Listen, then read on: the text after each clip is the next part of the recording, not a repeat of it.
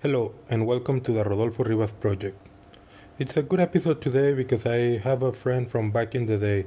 His name is Enrique Aguayo. He was not far away from here for an assignment, and he decided to drop by to have a brief conversation with us. In this podcast, he tells us about his experience living abroad as a Mexican and how his wife has been influential in his career, and also the power of education. I hope you enjoy the show. Take it away.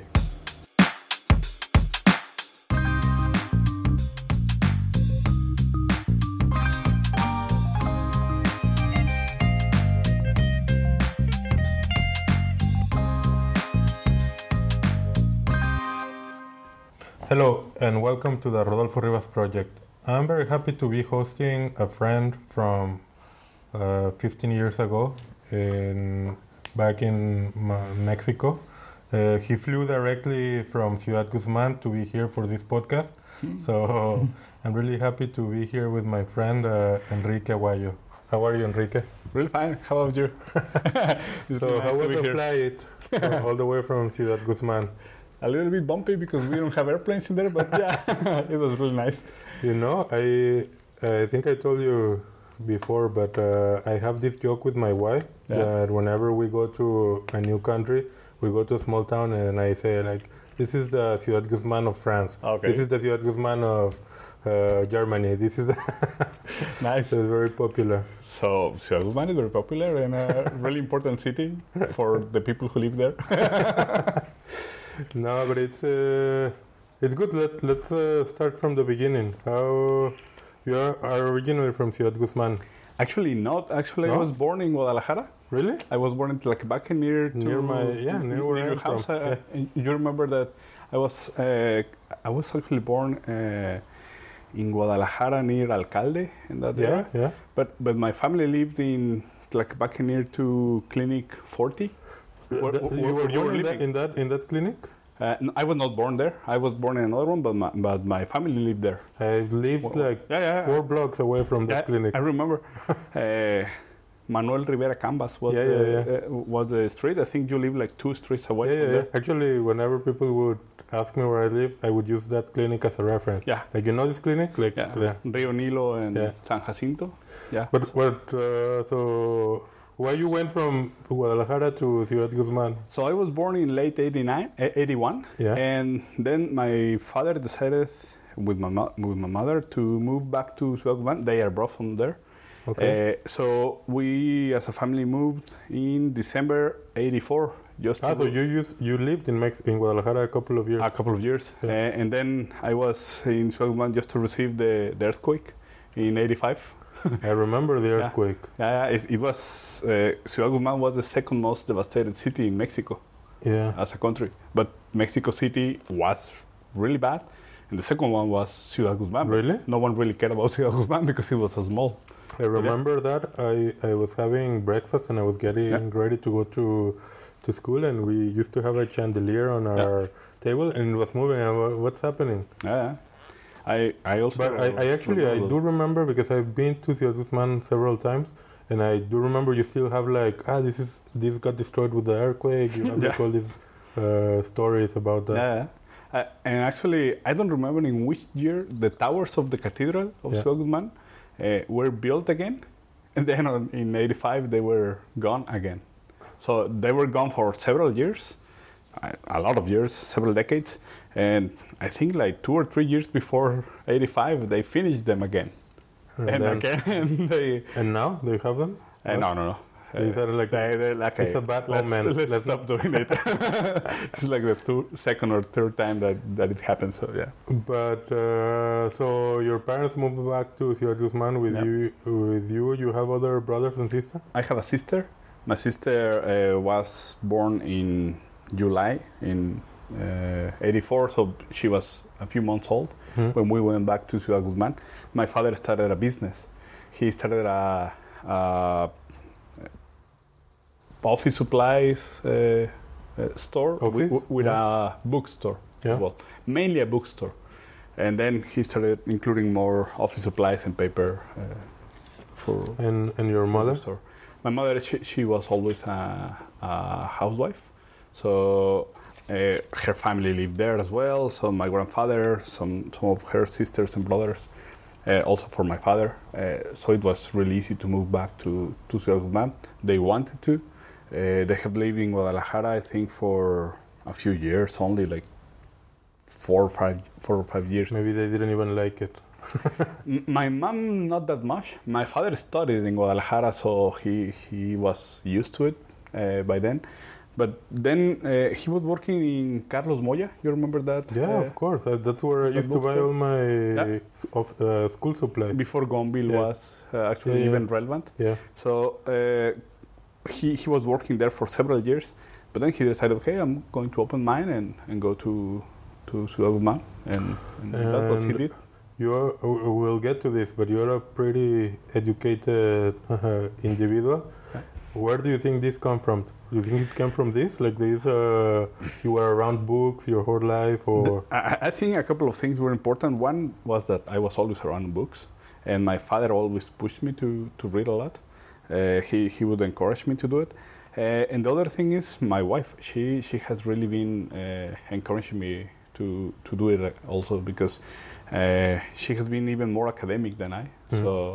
So actually, when I started the master, was basically it was interesting to me, and she was going to start it as well. So we decided to prepare together, and she went to computer science, and I went to automatic control theory.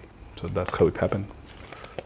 Likewise for me, I think my wife is a way better lawyer than I am. I don't have a But this about your wife, this came later in life, no? Yeah.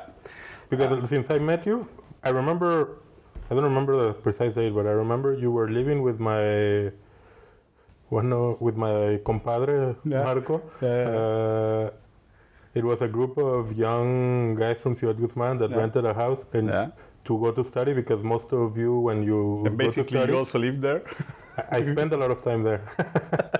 But even since then, which I don't know, you had already met your wife? Yeah. We were together. We were classmates in high school. In high school. In Cebetis. But then we became boyfriend and girlfriend when we finished high school. We were 17 years old. Yeah. Now, then we dated, boyfriend and girlfriend, for 10 years. And we are going to be... actually, we just turned 10 years of marriage last week. Good. So it's like a long... But I was going to say that since I met you, you were always... I always saw you as someone who was dedicated to his studies. Yeah.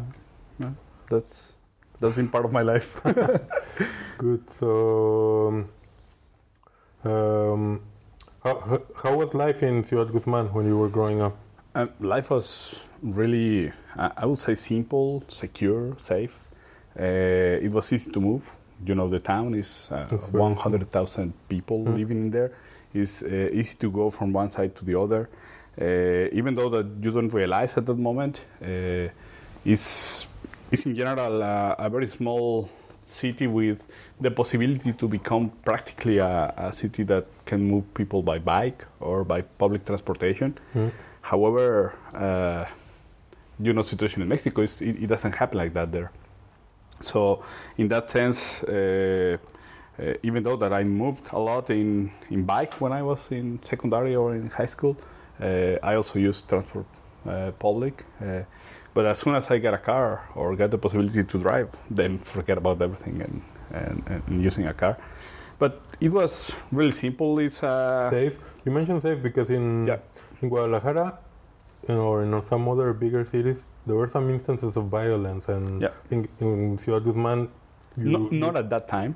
Not at that time, but no. It came later? It came a little bit later. As far as I know, and for my talks with my family and everything who still live there, violence has increased as well in Ciudad Guzman as in many other places. Also with Marco, we have discussed a lot the situation that is happening there. The new business around in town have to do with berries. Yeah. Blueberry, raspberry, and the production of all that, and avocado. So they're bringing a lot of people, but a lot of people From the region? No, not all of them from the region. Some come from Oaxaca, some come from different far places. Just to work in that kind of agricultural things. So the big problem is that the city is growing too much, too fast.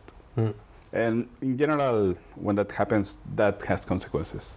A lot of cafes and bars and everything has been open in the last 5 to 10 years.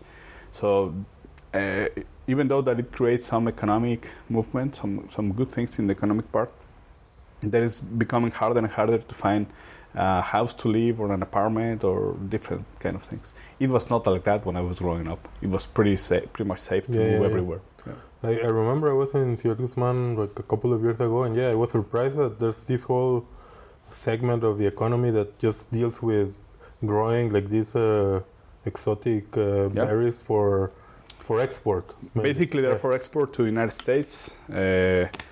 So and also a lot of production of avocado in the last 5 to 10 years. And actually, I wanted to buy a couple. I wanted to try them, and they're not even available to buy for the local. Only like a small portion of the ones that are perceived to be damaged, you can buy them. Some of them, and some of them, when they cannot move it fast enough, they sell it to the tianguis, to the public market. So that's the way that we can get some of those. But usually they're mainly for export. I was amazed when I saw that. And it's not only that, also some kind of paprika. A lot of production in that has happened as well. I have family who works in that segment as well. And but like you said, this came much later. Yeah. When you were growing up, so then like you talked about your influences and maybe some of the reasons why you decided to pursue academics quite seriously. But how was you're an engineer? Was that always what you wanted to become? No, of course not. I was far from it. When I was little, I wanted to be a doctor, a medicine doctor. But then, as I was growing up and in the business with my family, particularly with my father, I was really into studying marketing. So most of my process to get into university were in the marketing area.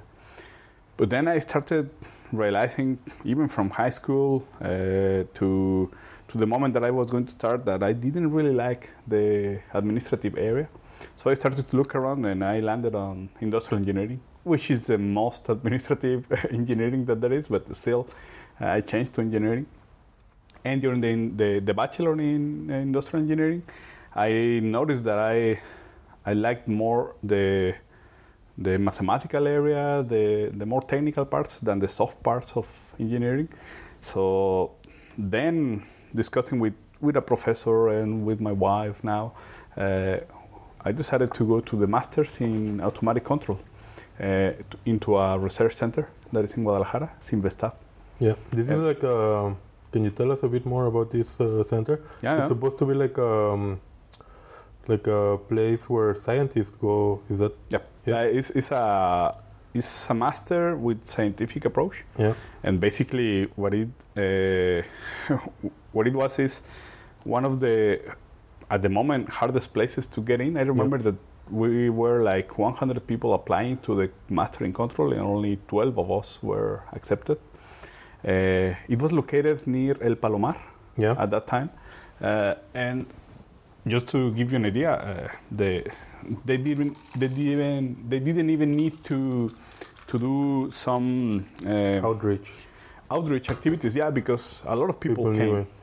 And when you would go, basically the message from the researchers in there is like, it's really hard to come here. I don't think you're gonna make it, but you can try. So when I applied, for me it was a big change, because coming from industrial engineering to a master that is more related to electronics or to a more technical background, it required of me a lot of effort, a lot of discipline to learn to study in a different way that I have done it all my life. So it was really, really hard.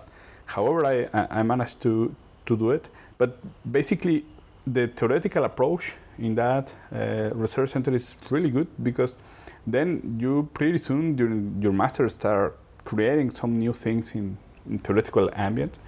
So in a very scientific way, you start writing a scientific publication or different kind of approaches to go to congresses to share with different researchers. And who are the professors teaching here? They do this like full time?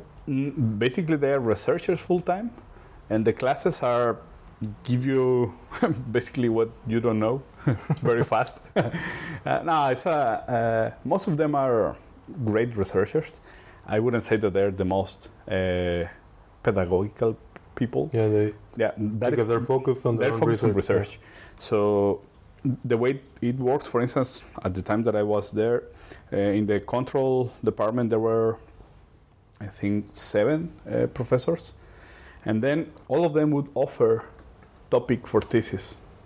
And then, depending on the ranking of the students, when the time comes to select a topic, the first ranked person would select first, and then the second one until all of them have at least one student. Yeah. And then the 8th one would select again from all the possible ones. Like the draft. Yeah. So which rank were you? I was the first one. In that one. Yeah. I was the first one to select. So like Zion Williamson in the NBA. Whoa. So I remember hearing about this from Marco, and it really surprised me that it seemed like an institution more similar to those institutions in developed countries. That doesn't seem to be like the norm in Mexico. No, it's not. It's a place where you really create science. I wouldn't say that it's very technological, because for that you require a lot of more money and budget. However, the level of competitiveness in theoretical and scientific results are really, really good. I have noticed that when I have traveled to different places, that my background, technically, scientifically, is strong, is solid. So, in that sense, I can really say that it's one of the best institutions in Mexico. And I can point out to some universities in Mexico that are really good, but in a graduate student level, I think this is one of the best. The only competence in that level, I think, would come with Politécnico Nacional, IPN, UNAM. And those are all in Mexico City. Yeah. And some really good effort that are coming from Tecnológico de Monterrey. Basically, that's it in Mexico. And but when you decided to go here, you went directly from when you finished your studies? No, I stopped for a year and a half. I went back to Ciudad Guzman to work with my father in the store. Yeah, we were working in wholesale around the region of Ciudad Guzman. So I started working there and preparing for the master because I lacked some mathematical background, particularly in control theory. Basically, the reason that I was accepted was because I was still very good in mathematics, but I didn't know anything about control theory. So I had to learn everything from scratch. And you did this on your own? At the beginning, I had to study during the master because a common comment from one of the researchers was like, okay, this is exactly as it happens in classic control, so I will not explain it. And then I was like, okay, so I need to learn that on my own. However, since the approach were a little bit different, I could go and continue with the learning, even though that I wasn't completely sound in that area.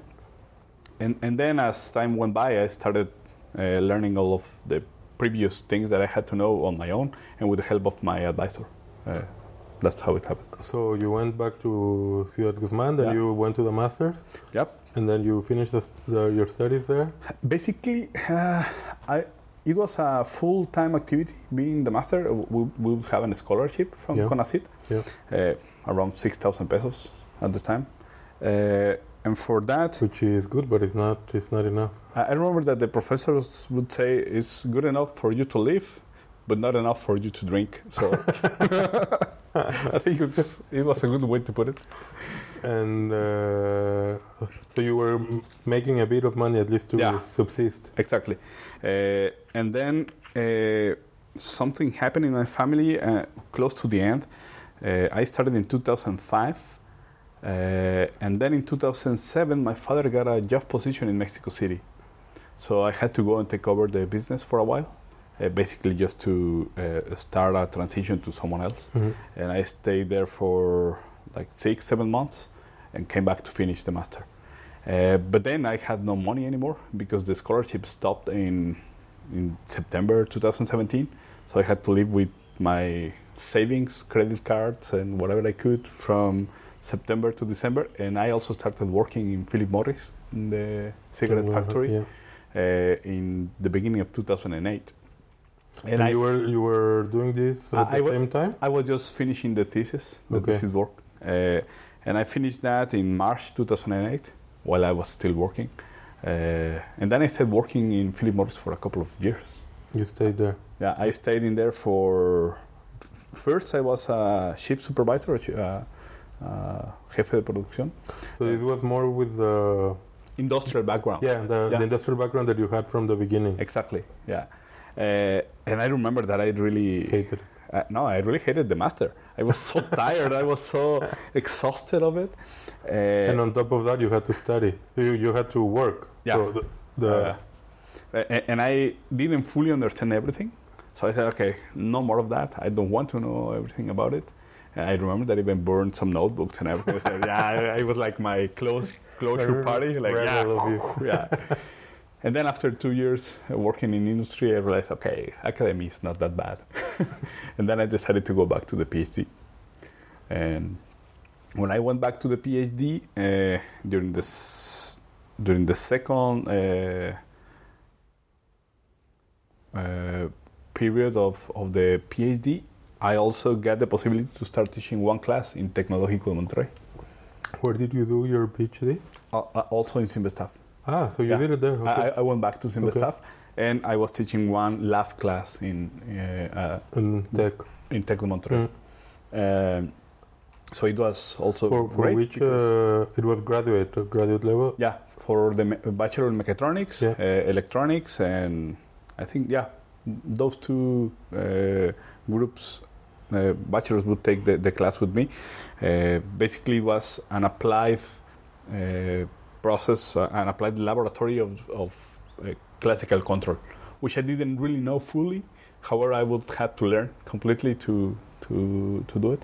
And I remember that a great colleague, now my friend Joaquin Campos, he made an interview with me, and he said, okay, so I think you have a good idea of what control is, but make an example with me. There is some plant, there is some equipment, do an example for me. And it was really hard because I didn't have the documentation. I think I spent like 2 weeks trying to make all the modeling and all. And then someone said, oh, here, this is the documentation of the plant. And then come on, man, I was struggling with this for 2 full weeks. And then when I saw it, I found all the parameters of the plant, and I controlled it in like half an hour. So it was not that hard, but the problem was the mathematical modeling of it. This control part is the one that you said that in your master's program they would skip through? Like, okay, so everyone needs to know this? Exactly. So eventually you learned how... I eventually learned it, yeah. So what I used to do is I would go for a 20-minute class very fast with my advisor, Dr. Ramirez Treviño, and he would say, okay, this, and I said, that's it? Yeah, it's so simple. And then I would study it on my own and then go to teach it. And create a practice from it. So we would have some equipment, and the student would go do some modeling with some information, and then apply the technique and see that it actually works in real life. And this experience of teaching, I think you seem to like it, no? Because then you kind of found a career in that.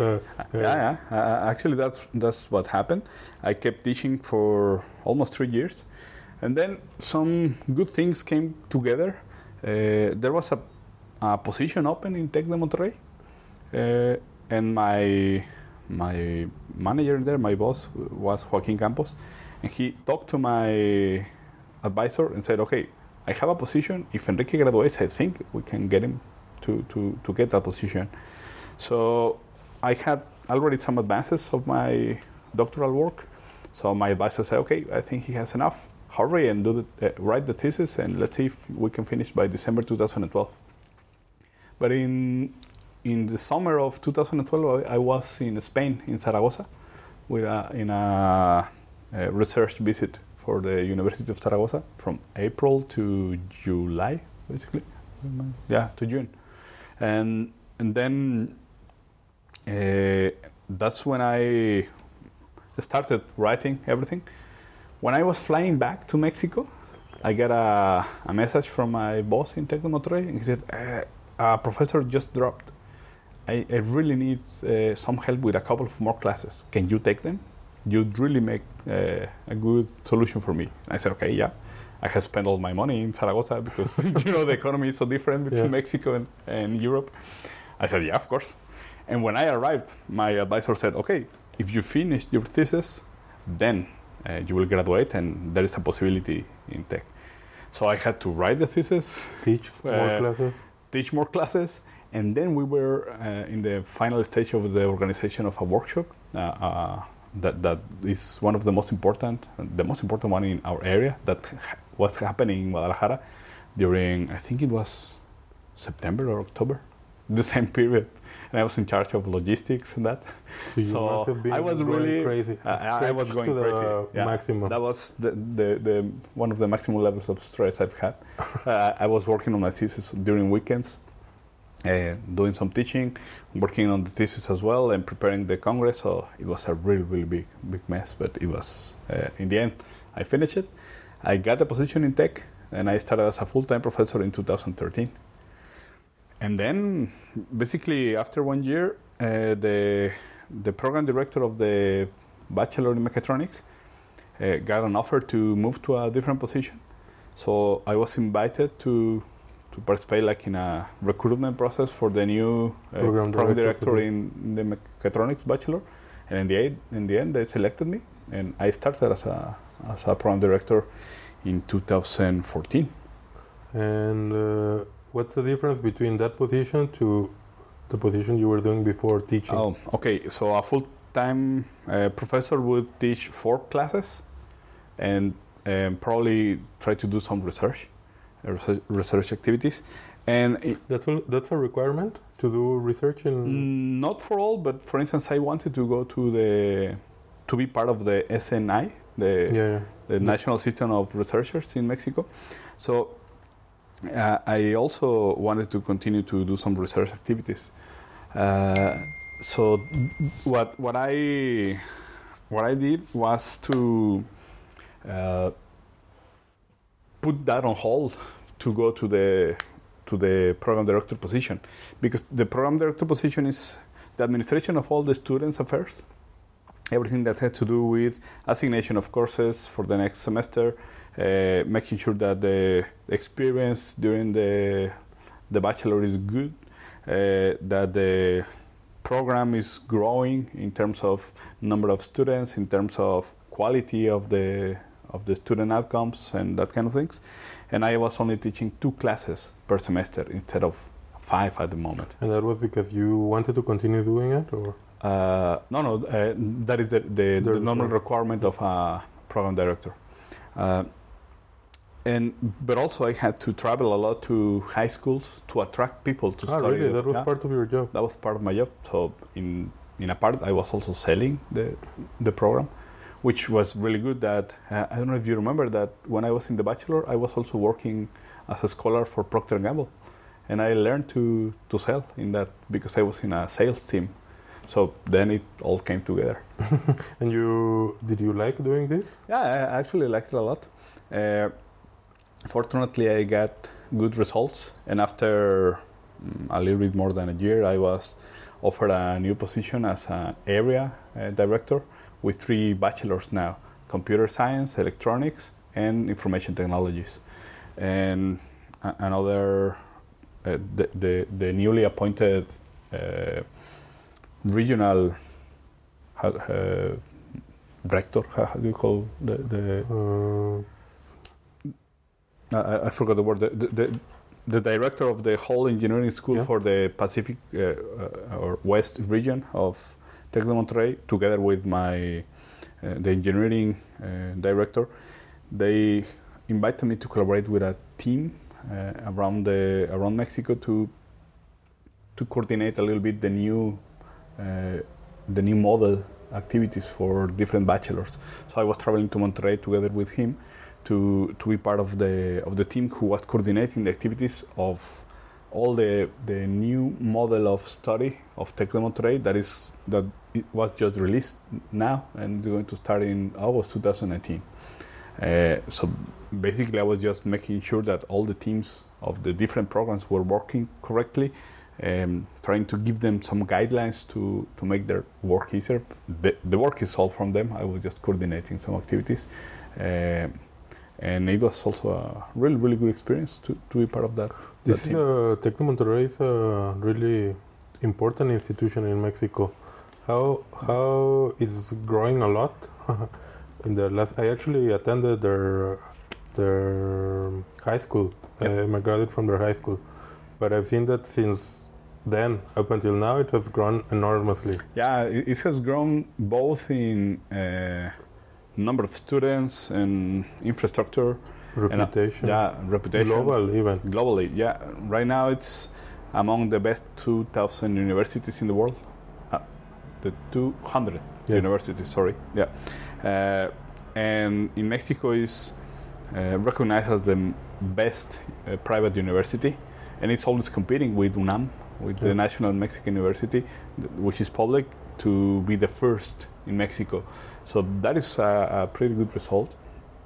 I believe that something that is happening now, that is the new 2019 model that is going to be implemented in all of the programs, is a more practical approach. And that is really good because it's no more concern about what the teachers show and what the content of the course is. So right now it's a lot of learning experiences all mixed together with challenges that make the students learn whatever they need to solve challenges. That is the way that it's organized now. Something really good because that's when you're studying in the university and then when you go to the professional life, you see that there's a disconnect. Yeah, there's a disconnect between the academic side and the actual needs of the business or whatever field you want to do. Completely. But how did you gain like this insight, or where was it something done internally in the Monterrey? It was completely developed inside. A lot of efforts were to obtain information of different ways that different universities around the world were working. So, for instance, instead of having now the engineering school, instead of having an offer of around 20 bachelors, what happened is that there will be only 5 entry points. So one entry point would allow you to later study mechatronics, industrial engineering, mechanics. Another entry point would allow you to study electronics, computer science, and that kind of programs. Another entry point would allow you to study bioengineering, biomedics, and that kind of areas. So another one was for civil engineering. In that sense, you would get entry points, and then you would get specialized later. So like a major and a minor. Yeah. Similar to the way it happens. Similar to the American system. Similar in that way, but very, very flexible. So now the students wouldn't select courses. There are some, the basic mathematics and some of them, but then they would select challenges. And challenges are equivalent to 2 or 3 courses. And those challenges is the way that they're going to be learning the new activities. Of course, there's a lot of discussion whether if the implementation allows to really become an engineer in a very professional way, because if you're only learning some technique to do that, that is something that a technical person can do. You don't need an engineering degree for that. And the engineer must solve the technical issue, but also think how to solve it in a more general way. Yeah. So I think the implementation is going well. Of course, it's going to require to keep improving, but I know the person who are, for instance, the one who was leading in the national way the mechatronics program. The results, I'm confident that are going to be really good, and because that is one of the programs that I know the best. That's what I refer to. This was exclusively for the sciences, or was it also implemented for humanities? It was also for humanities and management, administration and that. So actually, some efforts are happening also in the medical school. So the Tec Monterrey has a medical school, but not in Guadalajara. Now also? Now there is one in Guadalajara. I think it started at around 2010, 2012. I'm not familiar with that. Yeah, and it's becoming with a very good reputation also in Guadalajara. So medicine there's only in Monterrey, in Guadalajara, and Mexico City. That's the three offers that there are. Well, this is pretty impressive, and you were part of it internally, so that you must be pretty proud of it. Yeah, of course I do. But most of the time, as I told you, I was just coordinating some documentation, and I was not creating the actual value in the content of the programs. However, it was amazing to see how it was evolving from a traditional way to a new way of a new educative model. The new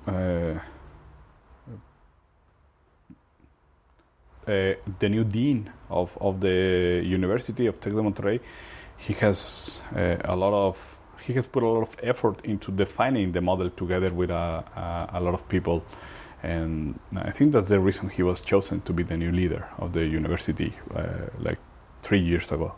So I'm interested in hearing your opinion, because sometimes when you are working for many years, far removed from your experience as a student, you tend to become a bit jaded. You start to, it becomes like the day-to-day thing that you do, and then you start like becoming a bit disconnected. And actually, that's why I'm lucky enough to have the experience of talking to young people who want to go to university. And when I do that, I feel so refreshed, because they have like so many new ideas, so many perspectives, a lot of new passion. ways of seeing life. Yeah. And this is always reinvigorating. Was that also part of what attracted you to do this kind of work, to be around this? Because when I hear this, I'm always concerned about the future of the world. But when I talk to these young students, I'm always like, well, maybe it's not that bad. Maybe exactly. They will figure out the problems that we couldn't figure out. I think that, of course, it's very invigorating, and it's really an area that interested me. I keep teaching an online class for Tec de Monterrey, a control class. I've been doing even since I moved to Sweden. So anyway, I really think that the generations of today are completely different from what we were doing. They lack challenges presented in a different way. So if we are able to help them to learn in a better way, then I think the goal of the university is done properly. However, I also think that sometimes these new generations need to work a little bit on resilience. Life is not fair all the time. Not everything will go according to what you plan. Especially if you were born in Mexico. Yeah, and not everything is going to be easy. So I remember that I have had a lot of challenges dealing with that, with the students, because of course, when you're a student and then a professor put a lot of pressure on you, you're feeling it and you don't really appreciate it. But in the long run, I think it's great that you have that experience. And maybe a few years later, you will say, okay, yeah, it was worth it. Yeah. Even though that during the process, it was a bit of suffering. Yeah. One of the things that I hated the most of my previous position was the program director position, was dealing with parents coming to try to defend their kids to solve the issues that they are having with a professor or with a class. I think that's far from reality. You were like sort of like a mediator between... I needed to be. That was part of my job description. So I really don't think that that is something that should happen. I really believe that the students in a university level are adults. They have to deal their own problems. And of course, we can all agree that there can happen, that there exists an abuse from a professor. That can happen. And I will not say that it never happened, but I know my colleagues, and I can honestly tell you that never I heard one of them or saw one of them, I don't like that guy, I'm going to fail him. That never happened. Mm. So maybe when you're a student, you feel it that way, but I really believe that it's far from the truth, at least in the environment that I was working. And I'm pretty happy to say that most of the time that it happened, we were able to talk to both the student and the family, their parents, to explain that sometimes it's not easy. Sometimes some effort is required for the student, and sometimes a professor has to make a decision and fail someone if they don't have the competence that they need to go to the next course or to clear that subject. It's not easy, but it's part of your responsibility as a professor. The Tec de Monterrey is a private institution. Yep. It's a really expensive one. Mm-hmm. So a lot of privileged kids who have like a privileged life go here. Are these the ones that mainly you face this problem? Because I know that the institution also provides a lot of scholarships to, yeah. But like what percentage would you say that related more to this kind of? I don't have any statistics, but of course, in my perception, and it's only an opinion, I think it happened more with that kind of personalities, people with that background, because of course they were used to some more comfortable situations, and in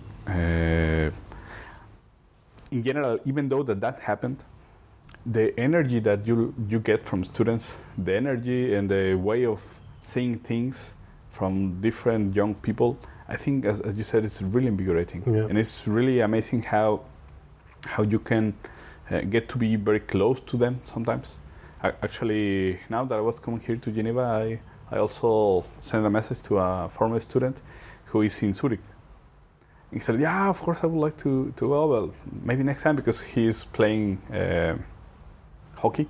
Yeah. So he's going to be in the final today of his team. So he can't make it. He couldn't make it, but it's really nice that you have good connections and good friends out of there. Last year in Sweden, some students were one of them was in Germany and another girl was in Copenhagen. In Copenhagen. And they were traveling north, and they decided to go one day and visit me in Gothenburg. So it was nice. It was really nice. It was amazing and nice to see that they're not my students anymore, and they said, okay, I want to say hello to you. Can we have coffee or something together? And of course. So they spent a day in Gothenburg, and it was really nice, a really nice experience to see that. For me, I have had contact with. I was answering a recommendation form for a student who is applying to a master, and it said, how many students have you been in contact with in the last 5 years? And I was making the sum of it, and I would go close to 800 students. Really? Yeah. Not all of them that I was teaching, but a lot of them were I was in charge of their programs in that sense, and it's amazing how many people you are in contact with in such a small time. A lot of your story is linked to the story of your wife. So was that the reason why eventually you decided to leave this position? Actually, yes. She got an offer to come to Sweden. The position was an engineer in machine learning, but she would be working with real data in a company who wanted to do some activities for machine learning, neural networks, and that kind of things. And she has been working with that for several years now.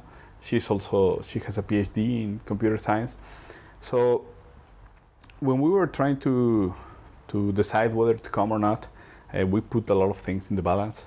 And one of the things that made all the difference was the possibility of a better quality of life in Sweden, which I can tell you we have now come to learn that is completely true.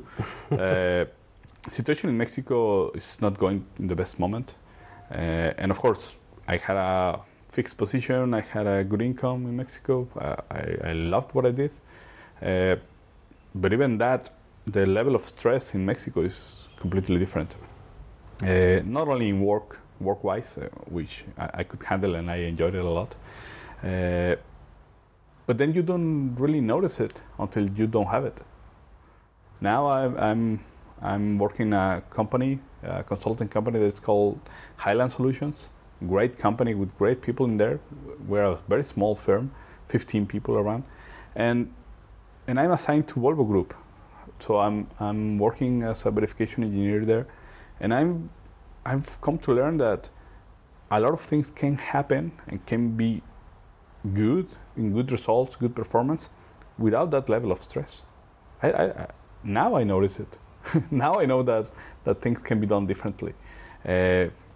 It's interesting what you mentioned, because I also had this back pain for the longest time, and I got used to it. When the back pain stopped, I was like, I had this pain, and what happened? Yeah, where did it go? Yeah, I miss it. I kind of relate to what you're saying, and it's true. Like, having lived in Switzerland for over 12 years, I do see that difference, that in Mexico you're constantly working under stress, and you adapt to it. So you learn how to live with it, and you survive it. Yeah, of course. But when you come here, you realize that that's actually not how it should be. Yep. And another thing, some policies, some governmental policies are really important. For instance, there is a lot of struggle in not only in Mexico but around the world to have gender equality. Yeah. So when you see it in the business environment, and you are in front of a decision where you would hire a man or a woman,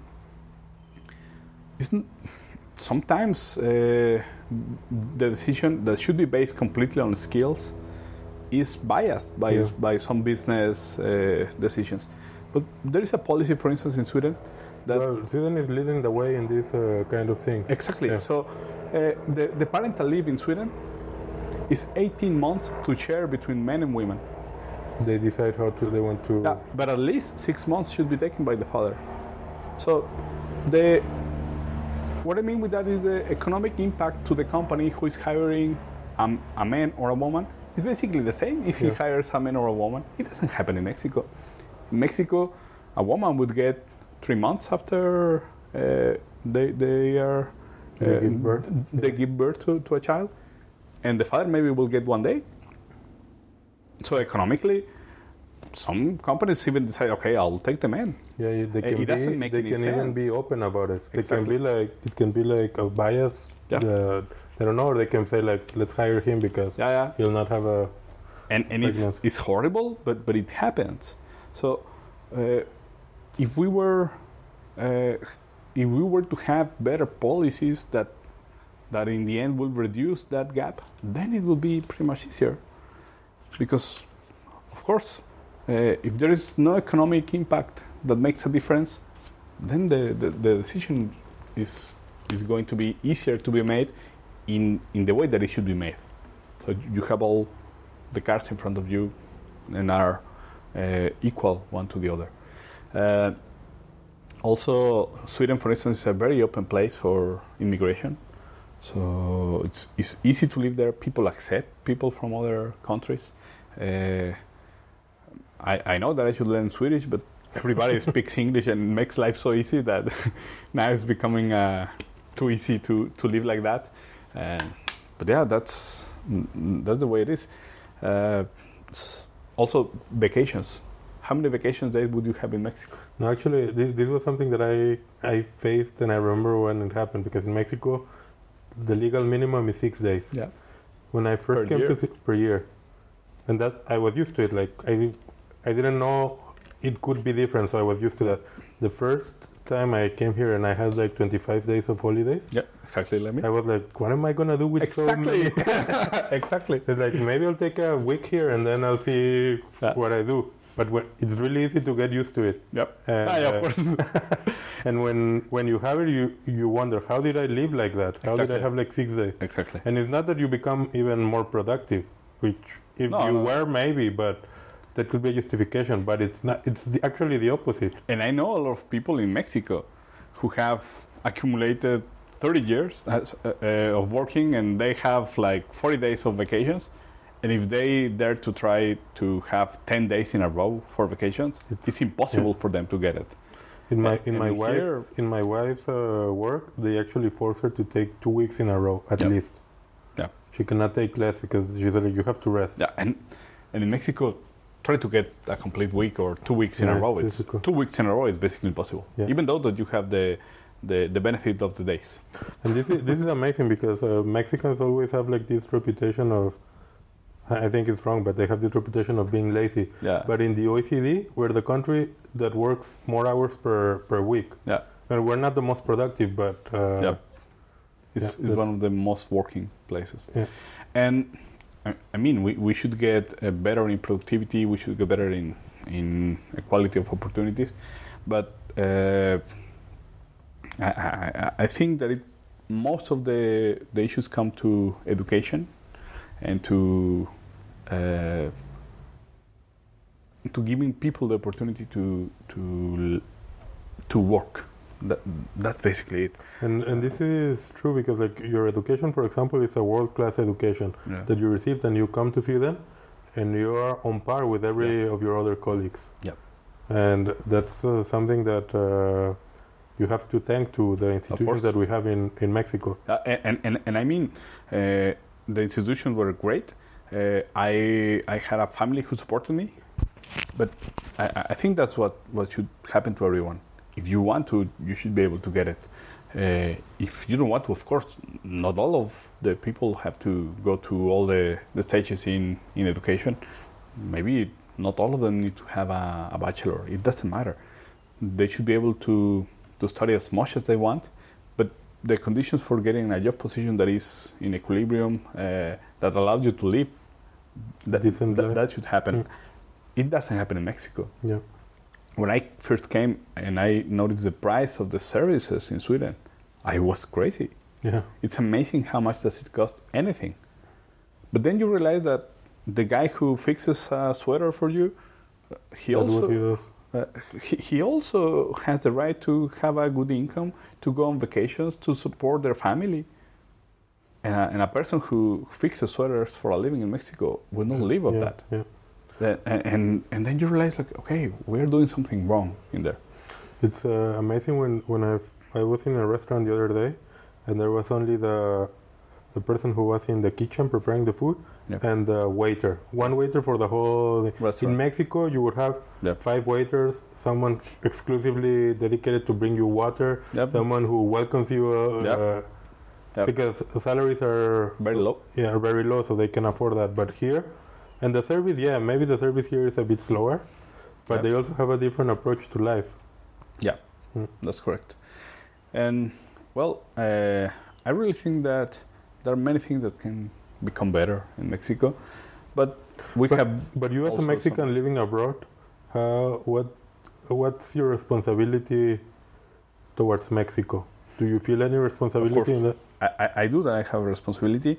And first of all, since I'm still a teacher, it's to try to do the best in there, at least be passionate about it, and to try to share what I know a little bit. That is one of the things. Another is to make sure that whatever I learn, I can share with someone else.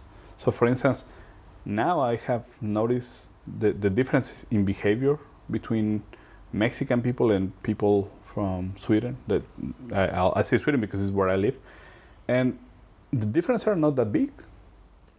Sweden is a great country to live, but I don't see them particularly smarter. Not better than us. I don't see that they are really hardworking. Not better than us. So that is not the difference. The difference that I see comes from some minimal differences in behavior.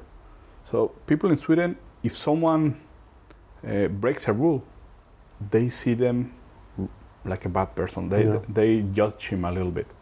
In Mexico, if you break a rule, you're the smart guy. Yeah. You are, that's how you can do it better. El que no tranza no avanza. The one who doesn't make any weird stuff will never make it. And this is like ingrained in the culture. By small things. Very, very small things.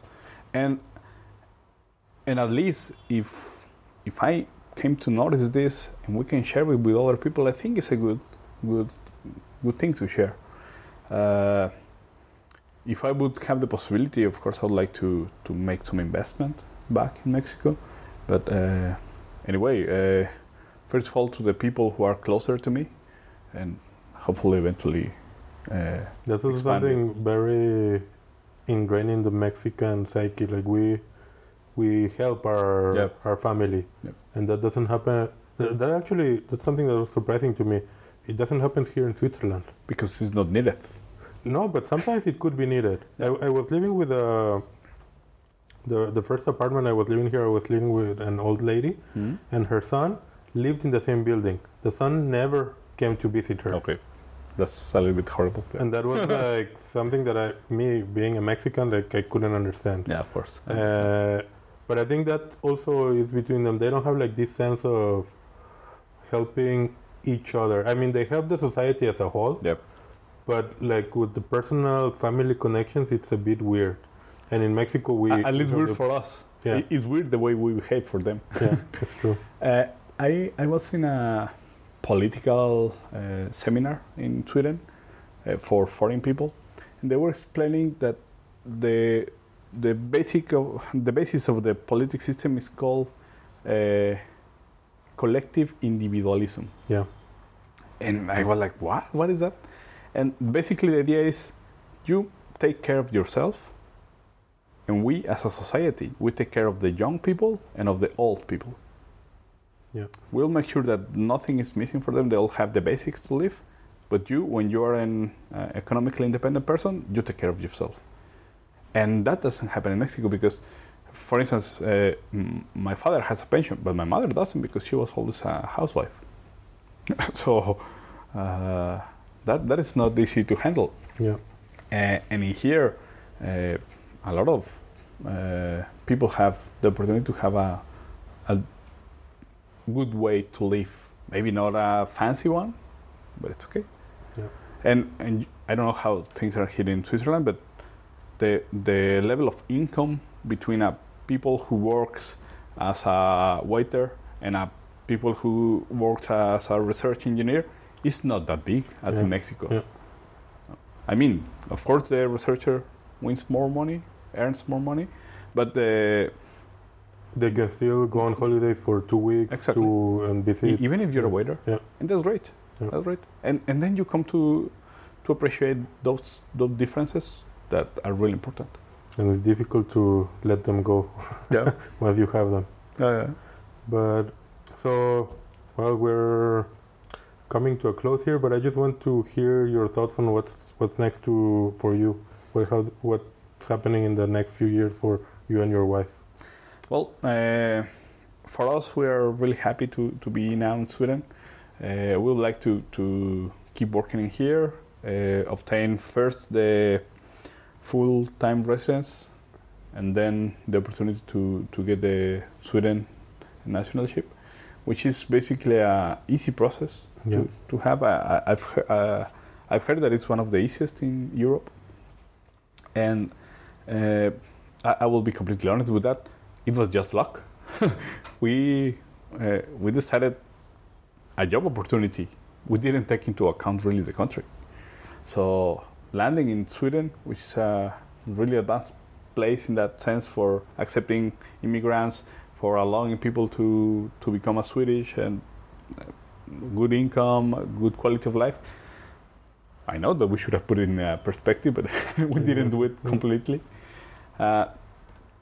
And I'm right now working as a consultant in Volvo Group. I love my job. I love what I'm doing because I have the opportunity to do management activities in the consultant because I'm the manager for embedded systems.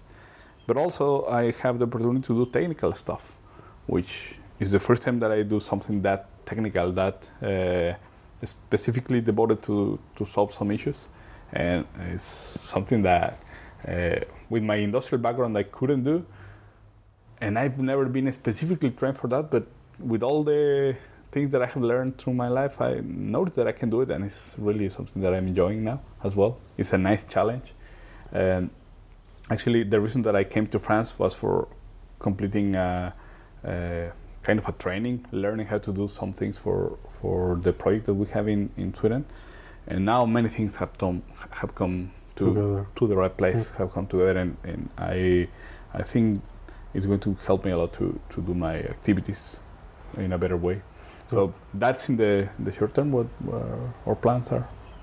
Well, that's great, and hopefully now that you are here, we'll see each other more often. Yeah, of course, yeah. Thank you very much, Enrique. No, thank you, Rodolfo, for inviting me. It was great. Thank you.